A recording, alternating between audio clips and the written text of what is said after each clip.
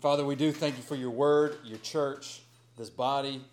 And we thank you, God, for how you've led us all here, that we've been here this year, Father, and we can give testimony of your grace in our lives. We even think about those that have come, been among us, and have been sent out. And Lord, just thank you for the ways that you've grown us, the way you've taught us, the way you've shaped us. And then, Lord, it gets us eager and excited to see where we're headed and where we're going. So I just pray that you would bless even this time as I walk through these values. Help me, God, to be clear and help us together to really sink our teeth into this identity you've given us as Christ Church with these values, God, to form or to be guardrails for us as we pursue the mission that you've entrusted to us. So, Lord, we love you. We pray all this, Jesus, in your holy name. Amen. So, the name of our church, Christ Church Charleston, nothing fancy about it. It comes from our desire to literally be Christ, apostrophe S, Church in Charleston. That's who we desire to be. That's how we want to live. That's how we want to function. We want to be Christ Church in Charleston, all right? And then in aim with God's revealed purposes in His Word, our mission as a church body is to make disciples of Christ who glorify God in all of life and then boldly live out their faith. That's our mission. That's what we exist for, to make disciples of Christ who glorify God in all aspects of their lives and then boldly live out their faith.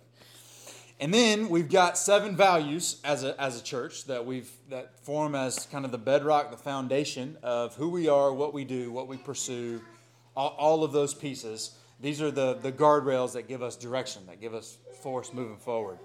So there's 7 of them. So we've gone through 4. Does anybody remember what the first one was?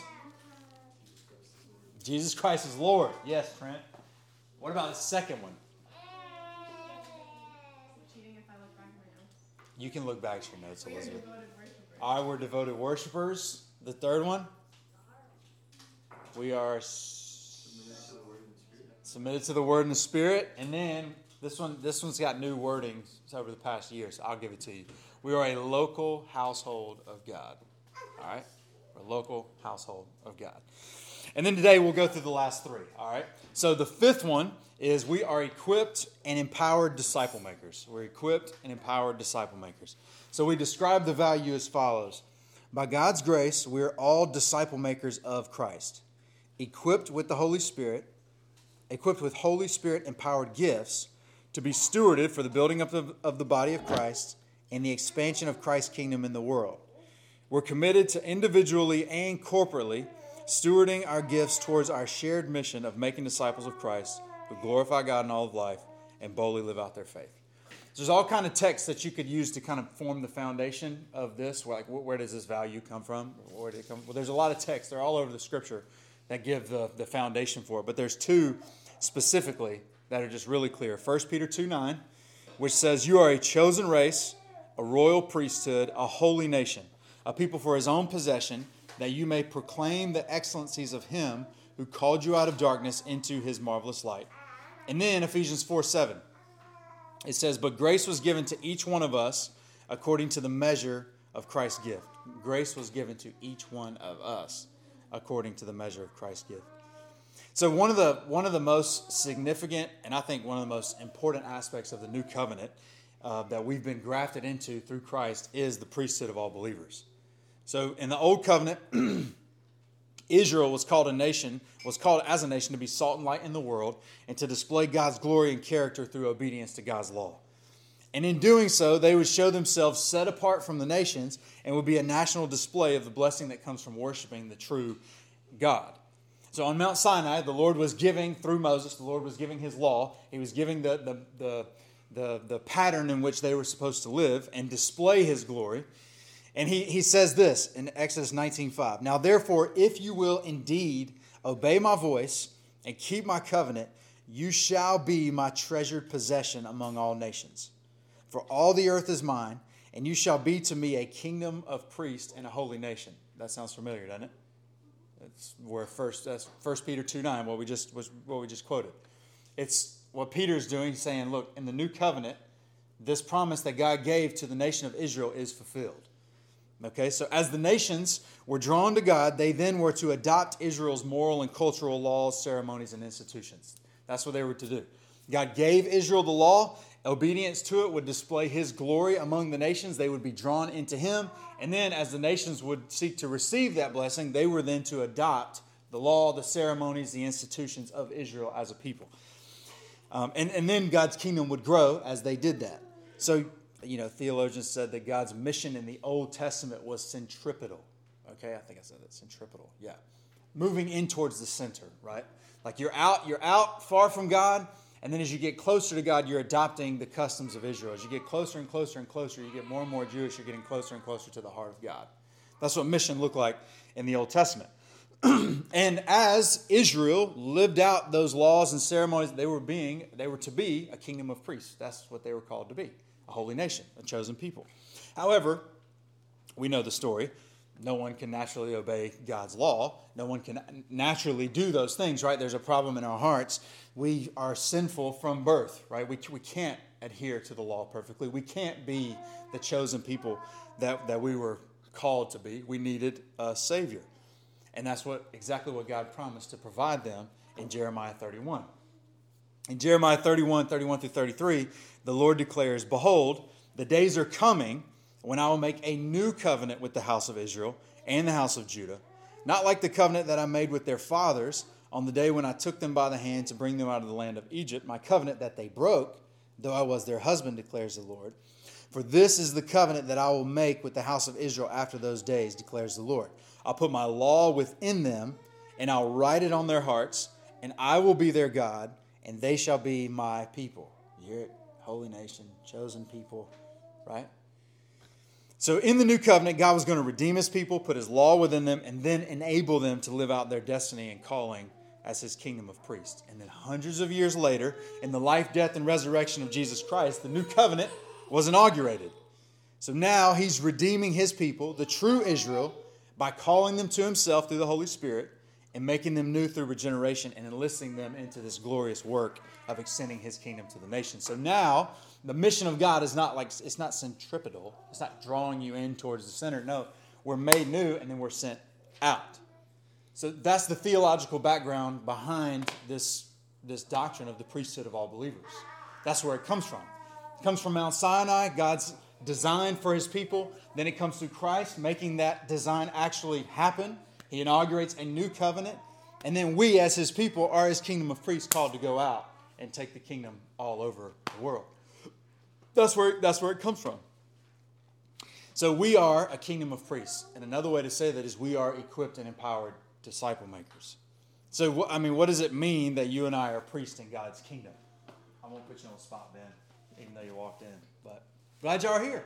Appreciate it. Thanks for having us. Yeah, man. Thanks for making it. We're talking through the value we are equipped and empowered disciple makers. The fifth one. Okay. Yeah. But we're a kingdom of priests. The priesthood of all believers is something all of us have realized. But the question is, what does that actually mean? Like, are we supposed to, put on robes and white collars and speak in Old English and, place blessings? You gotta speak in Latin. Yeah, speaking Latin. You got to hit people with the blessing hammer. No, that's not what that means. But it is important to think about it. Like, okay, this is intentional language in the Scripture that we are a kingdom of priests. So then let's just ask the question, like, well, what does a priest do? What is a and don't think of a Catholic priest in a box. That you're confessing your sins to. Not that kind of priest. Just generally, what does a priest do? What does a priest do? What do you think? Or what do you know? Representative of God. Okay, yeah, a representative of God. That's great. Yep. So there's ambassador. That's the work of an ambassador, which is certainly a part of that. Yeah. What else? What else does a priest do? I have a definition, but I just want you to think about it. In some way, shape, or form, He atones for the sins of people through sacrifices, specifically an altar. Yeah, there's a mediatorial role, right? So here's the definition. Okay, a priest is a minister of God, authorized to perform and carry out the sacred rituals of a religion. especially as a mediatory agent between God and mankind, which is what you were getting at, Matthias. So Jesus Christ is the mediator between God and man, right? He is the high priest. The book of Hebrews is all about that. This is who Christ is. He's higher than the angels. He's higher than Moses. He's higher than all the priests. They were all pointing to him. He is the high priest, right? And yet, we are a kingdom of priests. We're like under priest, under the high priest, working under his authority, working under his command. So we then go out into our everyday lives where we live, where we work, where we play, all the things that we do. And we are called to be salt and light in those places. We're to declare the gospel. We're to do it with our words. We're to do it with our actions. Like, Carly, what you were talking about with Sarah. You're just being a friend with her. You're sharing with her the love of Christ. You're being salt and light. That's why she asked you to lunch, I'm assuming. I mean, you are also really cool, like you were saying. But it's also because you're being salt and light. You're living out that identity as a priest in the kingdom. That's what that is. So as we do that work, we're these little mediators, then drawing people into the mediator, the high priest.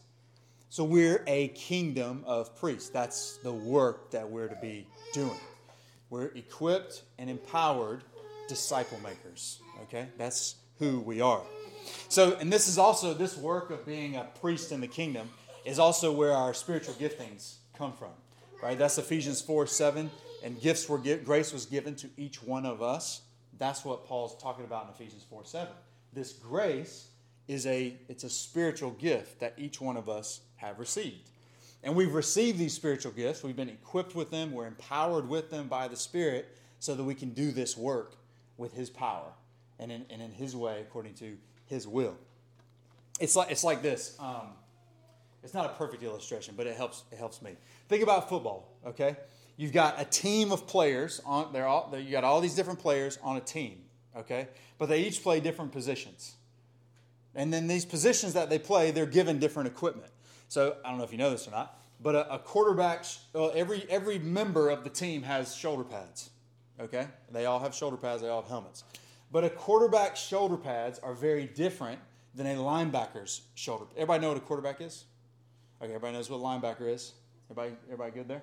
Just want to make sure, So a quarterback's shoulder pads are a lot lighter. They're a lot thinner. It allows for a lot greater range of motion because they got to throw the ball. They need to be able to move around. They're not laying out big hits a lot, okay? And they're hopefully not getting hit a ton. So their equipment's a little different. Now, a linebacker's shoulder pads are much thicker. They're much denser. They don't provide as much mobility. Sometimes they even have straps that keep their arms from going up vertically, just so that they can. And the purpose is because their assignment is to lay the wood. They're supposed to drop the hammer. That's their job. Make lots and lots of tackles, blow people up. Again, though, the quarterback and what I'm saying. The quarterback and the linebacker, though, even though their roles are a little bit different, their equipment's a little bit different, they're aligned on the same purpose, the same goal, the same target. They have it. They want to win. That's what they're after. Okay? In the same way, again, not a perfect illustration, but we are a kingdom of priests. We have the same goal, the same objective. We want to see Christ's glory cover the earth, we want to see the knowledge of the glory of the Lord cover the earth as the waters cover the sea. We want to see the whole thing covered. That's His mission. That's His vision. And yet, grace is given to each one of us. Specifically, uniquely. We have these spiritual gifts that God has equipped us with and empowered us with so that we can use them to be salt and light in specific ways. We're all called to be in on the game, okay? It's not just a couple people with particular gifts. No, we're all called to utilize and steward these giftings that God has given us. So again, back to that value, the fifth value, we are all equipped and empowered disciple makers. This is who we want to be as a church. We don't want to be a church that just has a couple giftings that are at play. A couple of the believers are activated if you're really leaning in. No. If you're a member of Christ Church, you are valuing, you're saying this as a family. I'm equipped and I'm empowered as a disciple maker. Therefore, I'm to get to work. I'm supposed to get to work towards this mission. All right, y'all with me there? All right, so there's so much more that we can say, and I would love to say, but for time, we'll go to number 6. Okay? So number 6, the sixth value, we live purposefully and give generously. We live purposefully and give generously. So we describe this value as follows. All of life is a gift from God and is therefore to be lived purposefully for His glory and kingdom. Therefore, we seek to conform all aspects of our lives to the kingdom of which we are citizens by Christ, and generously steward our time, talents, and treasures for the glory of Christ and the good of His people. So again, this value, like the rest of them, you could go all over the Scripture to find, how is this backed? Where does it come from? But there's 3 texts in specific I'll point you to. One is Jeremiah 29, 5 through 7. God gives a command to Israel through Jeremiah while they're in exile in Babylon. Okay, they're in Babylon, a pagan nation, and He gives them instructions for living their day-to-day lives in the midst of it. This is what He says. Build houses and live in them. Plant gardens and eat their produce. Take wives and have sons and daughters. Take wives for your sons and give your daughters in marriage, that they may bear sons and daughters. Multiply there and do not decrease. But seek the welfare of the city where I have sent you into exile, and pray to the Lord on its behalf. For in its welfare you will find your welfare. Again, what are the specific instructions? Essentially, live with purpose. Establish a home. Plant a garden that you can eat from. Be a godly household that I've called you to be in the midst of this pagan land. My means of winning this country, my means of showing my light, my glory to them is normal everyday life. Do this unto me. Live with purpose. And then 1 Thessalonians 4, 11 through 12, the Apostle Paul, he's given an encouragement to the new church in Thessalonica. And these specific verses, 11 and 12, it's 2 verses in a larger section where Paul's exhorting them to live a life that's pleasing to God. So there's a lot of little pieces, but this is kind of the summary of it. He tells them to aspire to live quietly, to mind your own affairs, to work with your hands as we instructed you, so that you may walk properly before outsiders and be dependent on no one. Again, live with purpose. Think with how you think about how you're living. Live normally, but do so with purpose, with an intention behind it. And then 2 Corinthians 9, 6 through 8 is a text that really gets at the kingdom principle of generosity, which again, you see this all over the Scriptures, but here Paul summarizes it. He says, the point is this: whoever sows sparingly will also reap sparingly, and whoever sows bountifully will also reap bountifully. Each one must give as he's decided in his heart, not reluctantly or under compulsion, for God loves a cheerful giver. And God is able to make all grace abound to you, so that having all sufficiency in all things at all times, you may abound in every good work. So again, specifically in that context of that passage, Paul's talking about giving to help relieve the saints in Jerusalem. There was famine going on, so he's calling them to relieve them, to give. So financially give. But the principle's bigger than just financially giving. God calls us to be generous with our entire lives. Time, talents, treasures, all of us. And as we're generous with all of our lives for His kingdom purposes, towards His kingdom vision, He blesses that. You sow sparingly, you reap sparingly. You sow bountifully, you reap bountifully. And that's the principle. So, real quick, I want to talk through this because I think it's just important. And again, why this value? We live purposely, give generously. Why that? I know one of the greatest threats to the church, God's people, throughout history is syncretism. Syncretism is the blending of worldviews, the blending of religions, the blending of cultures into a new religion, a new culture, something new, something different, okay? Syncretism can happen very intentionally. You see this a lot with some of the New Age worldviews. They take a little bit of Buddhism, a little bit of Hinduism, a little bit of Christianity, a little bit of this. They blend it together and form this new religion, right? It can be done intentionally, but more often than not, syncretism occurs unintentionally. We unintentionally adopt things from the world that we really weren't intending to do, but we've done it. We've just done it as we've been living life. It occurs, It occurs all throughout the Scriptures. You see it in the Old Testament. This was Israel. This was their folly again and again and again. They were in a pagan land. They were supposed to be salt and light in this pagan land. And instead of being salt and light, and displaying God's glory, they started to take on aspects from Babylon, from Assyria, from Egypt. This was their folly, again and again and again, syncretism. When we were in India, this was one of the greatest threats to new believers and new churches. Right? They came from a Hindu background more often than not, and so they're now new Christians. So their temptation, their greatest temptation, was to pull things from Hinduism and put it on Jesus. Put it on following Christ. And then today, in our world, this Western Christian world, we have the same struggles. One of the greatest examples of this is consumer Christianity. Consumer Christianity is a prime example. You think about it. Our society, it's run by, it's driven by, and it is completely set up to enable us to be the best consumers of goods as possible. You think about it. You got these big store, Target pickup, right? You know, you ladies, you love Target pickup. And I like it too. It's good for gents. You don't have to get the kids out of the car. You know, Target pickup's great. There's different things going on with Target, but as an example, okay. Other stores have pickup too, all right? But you don't even have to get out of your car. You just make your order. It can be one item. It can be 100 items. And you pull up to the store, people bring it out to you, throw it in your car, and you go. You got Amazon set up where you got next day delivery, so the impulse buy can happen in a moment. You know, you see something on a commercial, you have this desire to buy, bang, it can happen. And really, when you boil it down, the center of our culture, the center of even our economy, is consumerism. Consumerism's at its heart. Then when you take a look at, now let's take a look from there, go to the predominant evangelical scene of the church, right? If you look at evangelical churches, not every one of them, but the majority of them, the weekly corporate gathering, it's set up to last as little time as possible so that the consumers of the religious goods don't have to give up too much time on their day off. That's how it's set up. The children in the church, they're moved out of the corporate gathering so that the parents can concentrate and make the gathering more comfortable for everyone sitting around and consuming. And even more insidious than all of that is the overwhelming view of God that's taught from the pulpits and Bible studies and the books published.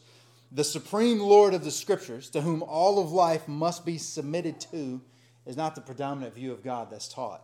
Instead, it's this moralistic, therapeutic God that we've created. That we've taken things from our culture and we've put it on Him.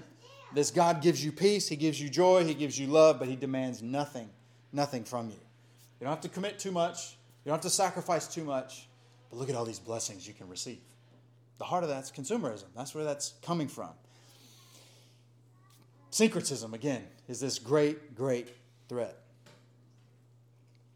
But if we're going to be the church that Christ has called us to be, if we're going to be a kingdom of priests, if we're going to be salt and light in this place that God's called us into, we can't just allow this tendency of syncretism to drive us. We have to live purposefully. We have to really think about, what am I doing? Where is my time going? What's our church? How does our church functioning? What are we talking through? How do we do the Lord's Supper? What does our gathering look? It's here, but then it's all of life, right? Okay, what am I doing with my Friday evenings? What do I do with my Saturdays? What am I doing with we have to live with purpose if we're going to be the church that God's called us to be. If we're going to be the people that God's called us to be. And if we're not going to fall victim to this immense threat that's upon us of syncretism. So again, we've got to be purposeful with our time, with our talents, with our treasures, knowing again that for that 2 Corinthians 9 passage, man, that if we sow sparingly, we'll reap sparingly. But if we sow bountifully, we also will reap bountifully. We don't just give just willy-nilly. No, we have to do so with great purpose. We've got to think about, okay, my view of God. What is my view of God? What is, as we gather together as men, as women, as we gather in these family gatherings, we talk about Christ, we're encouraging one another. Like, what is the view of God that we're communicating one to another? We've got to be purposeful with that. We've got to be really intentional with that. Even like the books that we read. We talk about, we were readers. Each of us are reading books. We listen to podcasts. We consume content. As a church body, we must live purposely, with purpose. So it's like, man, if you hear me I'm reading something or I'm listening to something that you see and you know is a threat to my view of God, hey, you need to call me out on that. It's like, no, our value is that we live with purpose. So is that help? You can say it, Joel, is that helping you? Is that helping you towards this mission that God's called us to? I really don't think you should be listening to that, That's what it looks like just in the flesh. Where's our time going? How are we spending our talents? Where are our treasures going? We must live with purpose. And then we got to give generously. We give all of ourselves generously to our God. That's what we're called to do and be. But then also this mission that God's entrusted to us as a body. To give generously to see its fulfillment, to see it happen. Y'all with me there? And again, let's think about this too. This gets me excited.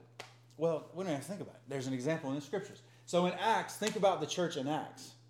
They were a force to be reckoned with. Again and again and again, we see that. You persecute them, no problem. They go to the next town, the kingdom of God expands. You can't stop them. Oh, you're gonna starve them. You're gonna close their businesses down now because they're worshiping Christ and they're not worshiping the pantheon of gods in Rome. No problem. There's not a needy person among them. They're giving with great purpose. They were a people that had this resolute purpose to walk with God and to please Him in all of life. They lived purposely, and then they gave generously as well. You see that. These were two of the fuel behind the flame, I guess you could say. As that they had great purpose behind them. They were an unstoppable force, and the same can be true of us. We're equipped and empowered with the same Spirit. If we would live with the same type of purpose, the same type of intentionality, I can't help but think that God would breathe the same type of life on His body, on His people. So, it gets me excited, man. It's like, let's go. Come on, Dan. All right, last one. We're one in Christ is the seventh value. We're one in Christ. This is how it's summarized. Through the life, death, and resurrection of Christ, we are reconciled to God and to one another. United by our common faith, baptism, and devotion to Christ, we are one by the Holy Spirit. Therefore, we act as one body, striving together until we all attain to the unity of the faith and of the knowledge of the Son of God, to the measure of the stature of the fullness of Christ. This is at the heart of our Lord's desire for His people. John 17, we've gone to this passage a lot. On the night before he was to be arrested and crucified, He prayed for us. Very specifically, He said, the glory that you've given me, I have given to them. Why? That they may be one, even as we are one. I and them, you and me, that they may become perfectly one. And what's the purpose of this unity, this oneness that the church was to have? So that the world may know that you sent me and loved them even as you have loved me. It's astounding what the Lord's communicating about oneness of the body, and even just that prayer. And then in Ephesians 4, 1-6, Paul picks up, and basically it's like in light of our Lord's desire and in light of what He's done and what He's made possible through our faith, through His Spirit, he prays, or he exhorts the church in Ephesus.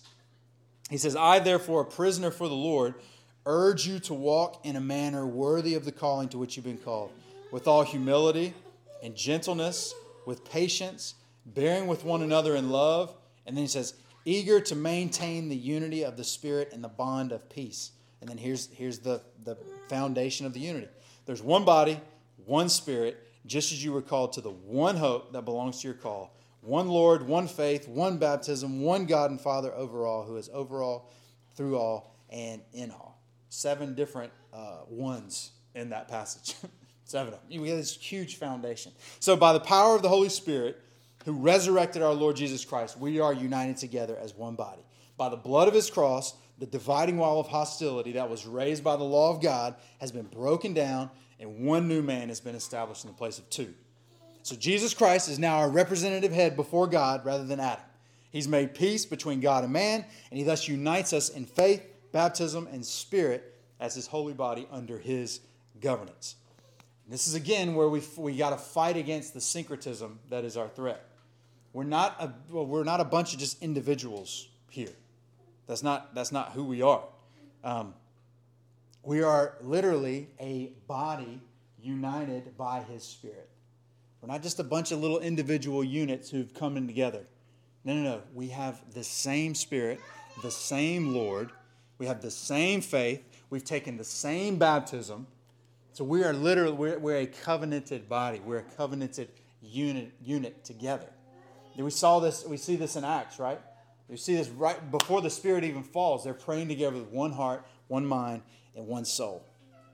So we have this unity of mind, of body. And again, if we live with that unity, if we allow it to influence what we do, how we think, how we make decisions, we'll be a glorious and potent force for the kingdom of Christ. Again, you see it in the book of Acts.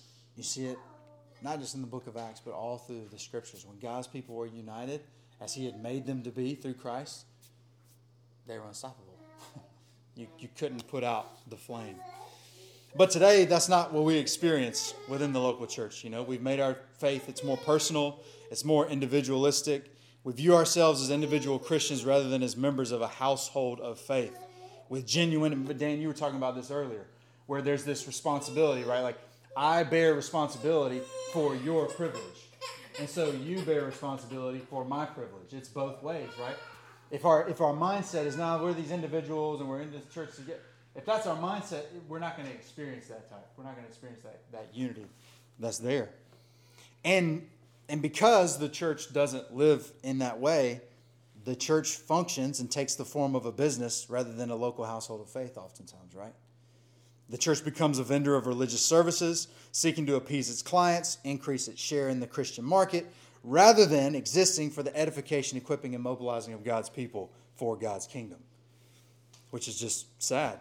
And in due pattern, the church conforms to the worldviews, opinions, theological leanings of its clients in order to keep them around rather than standing on the revealed will of God for all of life and calling one another to conform their life to it.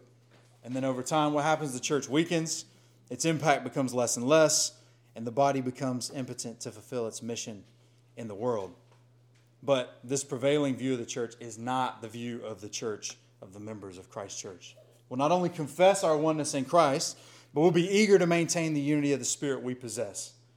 Our common submission to our one Lord and our united pursuit to be devoted worshipers of Christ in all of life will make us one. So we'll together strive to pattern our thinking and our lives after the pattern of our Lord, dying so that others may live. It looks like truly bearing one another's burdens. Truly thinking about, how am I gifted? How can my giftings benefit Haley? How can my giftings that God has given benefit Dan and Chloe? It's like practically, intentionally thinking that way. It's to come even to this gathering. Again, by God's grace, I pray that our number would grow. But as we grow, we got to fight against this thing that we're coming to consume something. No. You come to the corporate gathering with a word, with a hymn, with a psalm, that I might give, that I might experience. That oneness doesn't occur by accident. It's intentionally sought, right? And over this past year, we've seen that again and again and again. There's been hardships that families have gone through, and there's been a genuine bearing of one another's burdens. It's been beautiful. It's been amazing what we've experienced. There's been a shared mission. That's something that we desire to grow in, and even the realignment that we're doing, we're hoping to grow in that way. But there has been a shared mission. It's like, man, we want to do church differently. We want to see the church be what it can really be. That's united us together.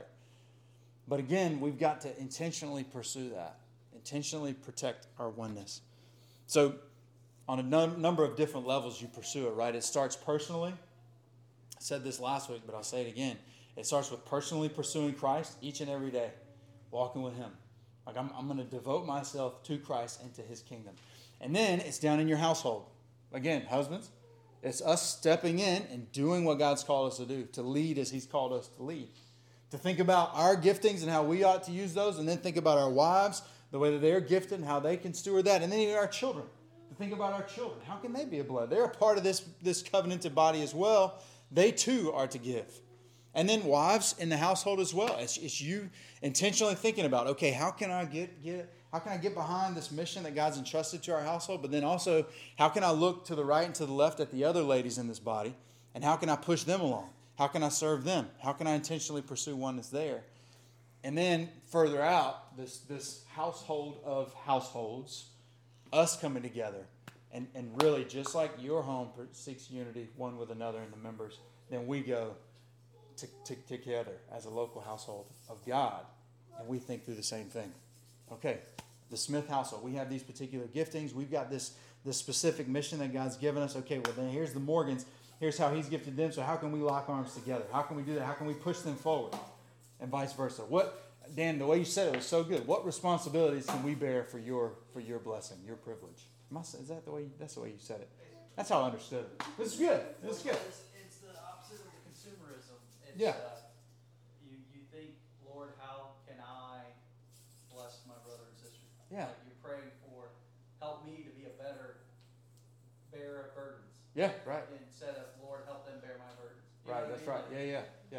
And it's like and that's what's beautiful. It's like as the church, if the church is the household of God, as the household of God does that, then what happens, the level rises throughout. If everybody's thinking and praying that way, well, God in His Spirit, He answers our prayers. He desires to show us those things. That's what He's praying. Lord, make them one as we are one so that the world would see the truth that You've sent me and that You love them as You love me. I mean, that's it. You know, it's beautiful. Anyway, could go on and on about that. But those are the 7 values of Christ Church. That's what we want to be. We want to be a body that is submitted to the Lordship of Christ. Jesus Christ is Lord. We want to be these devoted worshipers of Christ. Not just worshiping when we gather together and sing songs, take the Lord's Supper. No. We worship in all of our life. All of life. Everything we do with our bodies is to be given as a living sacrifice to Him. How do we worship Him? We look to the Word and we listen to the Spirit. Therefore, we submit to the Word and the Spirit. And it's not this individualistic thing. No, we are a local household of God. That's what the church is. Because we're a local household of God, we have to think like that. There's roles, there's responsibilities in a household. Households have missions. They have things, they have a direction where they're headed. Households don't exist just for one another. They exist for the broader community that they're a part of. We're a local household of God. But then again, we are equipped and empowered disciple makers, each one of us. I mean, that's what we believe that, and we seek to live that. You know, I am equipped. Like each of us thinking, I'm equipped, I'm empowered by the Spirit, generally and specifically for this body and for the lost that's around us. And then we live purposefully. And we give sacrificially. We give generously, right? We think about our lives. We think, okay, how am I thinking? What are the inputs? Okay, not just for me, but then this greater body. How am I living with purpose? Am I living with purpose in my finances? Am I living with purpose with my time? The job that I'm giving myself to, is this taking us further towards Christ's vision and mission or not? It's living with purpose in all of life. And then looking at my time, talents, and treasures as we live with purpose, then giving generously of those things. Knowing that if we as a body would sow, if we sow bountifully, then we too would reap bountifully. Not that we're gaining money or influence or prestige. We want to reap bountifully for the glory of our King. Isn't that why we live? I mean, isn't that why we moved here, to see a church planted? We want to see His kingdom come. Well, then we ought to sow bountifully. And then all of that saying, okay, we together, we're one. We're one in Christ. We have one Lord, we have one faith, taking one baptism. We have one mission. Oh, thank you, Crosspoint. One mission. Look at that. But we do. We're united in all of these different ways. We're united together. We're one. Y'all in? I mean, come on, man. Let's go, Will. Talk about football. Let's put the pads on and go, man. But anyway, together, let's pursue this. This is who God's called us to be. He's given us a mission. He's given us values. He's given us a road to walk on. Let's pursue this. Let's do this for His glory, for His honor, that the kingdom would come, that more Sarahs, more Juans, more these people that we're praying for and that we're thinking through, we're sharing the gospel with, that more people would come into the kingdom, and that the household of God would grow for His glory and multiply. Until, again, the knowledge of the glory of the Lord covers this city, Charleston, as the waters cover the sea. All of Christ, all of life, all of Charleston. So what I want to do, I'm going to pray, and then I'm going to move us into a time of covenanting together. All right? Lord, we love You, and we praise You for the one gospel by which we confess Christ as our Lord, by which we are justified before the Father, by which we're united together as brothers and sisters in a household of faith. God, I thank you for how you've worked in our midst this past year as a church, Lord. All that we've been doing, the way that we've been living, operating, Lord, you led, you blessed, and we have been your people. But God, we praise you for how you've led us to further outline our identity, to further outline our mission. I pray, God, that as we do this, that it would cause us and give us handles to grab onto to move forward with greater zeal. That we'd be a household of God that would be a potent force for your glory and your kingdom. God, that we together would push one another and spur one another on to more sacrificially give our bodies, all of our life, as a sacrificial offering unto you. So God, even as we recovenant together as Christ Church Charleston, I pray that you would bless, I pray that you would lead, I pray that you would work by your Holy Spirit for your glory and for your honor. I pray, Jesus, in your name. Amen.